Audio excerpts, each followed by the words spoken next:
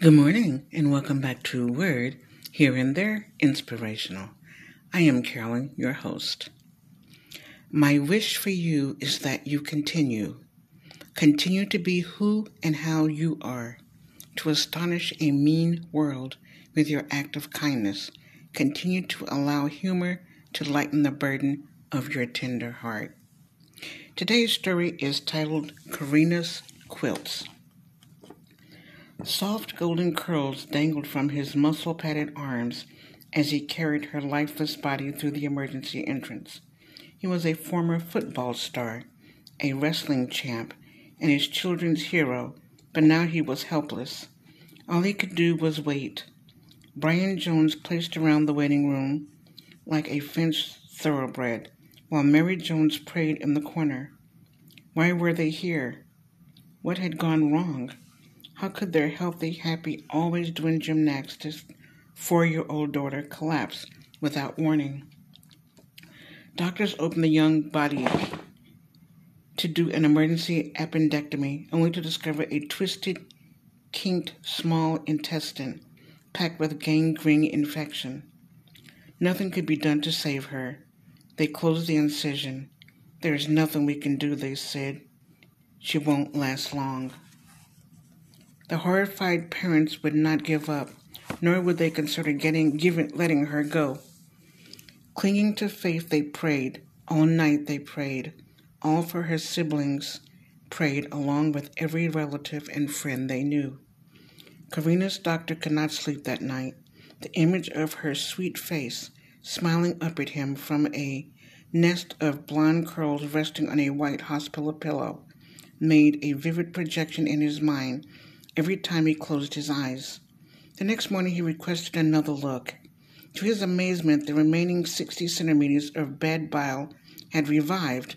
If only it would be enough. The days and months that followed were painful, yet miraculously. Corinna and her parents never lost faith.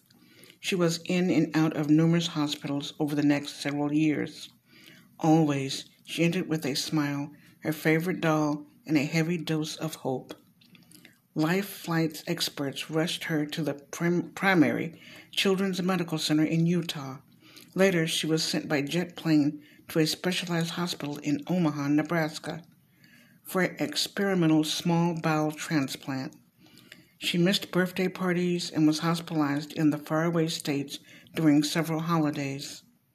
In December 1995, neighborhood friends in Rexburg, Idaho, surprised Corinna's family and her special friend Cassie with an early Christmas gift of airplane tickets for each of them to visit Corinna. Every moment of 3-day trip was planned to perfection. Halloween was celebrated on the first day because Corinna could not be moved. All of her siblings, Linda, Clarissa, Victoria, Talon, and Kajel, stood around her bed, wearing colorful costumes. Corinna hid behind a disguise of mustache and silly eyeglasses. Every time a knock came out the door, they shouted, "Trick or treat," and a nurse or doctor would enter with candy for their bags. The second day was Thanksgiving. Cassie, a college-age friend who filled in at home while Corinna's daddy was at work and her mama was at the hospital, helped cook a Thanksgiving turkey at the Ronald McDonald House. Corinna was too ill to eat, but she loved having her family near. "I have so much to be thankful for," she said. On the last day, Corinna's daddy hauled in Christmas gifts as if he were Santa Claus. The joy and love the family shared in the hospital room blessed them with cherished memories and gifts that money could never buy. Corinna learned about feeding tubes, oxygen apparatuses, and heparin locks. She endured repeated surgeries, including several transplants. Always Corinna's mommy was by her side.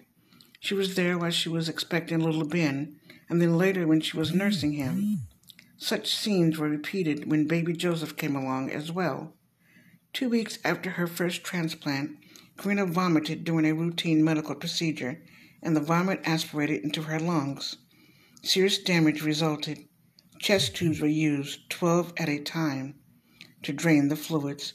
A feeding tube led directly to her stomach, and a ventilator helped her breathe during the 8 weeks she struggled for her life in the pediatric intensive care unit. A package from Grandma Billings was waiting when Corinna awoke. It was a snuggly homemade quilt for Corinna's hospital room. She studied its happy lamb pictures and colorful pattern. It was comforted to her. She wrapped it around her, pretended she was in her grandma's arms. Corinna loved it. The quilt, like her doll, became her constant companion. Somehow Corinna managed to keep up with her schoolwork. She was gifted with artistic and creative abilities, too. During long recovery stays in the Ronald McDonald House, she and Mom found fun things to do for others.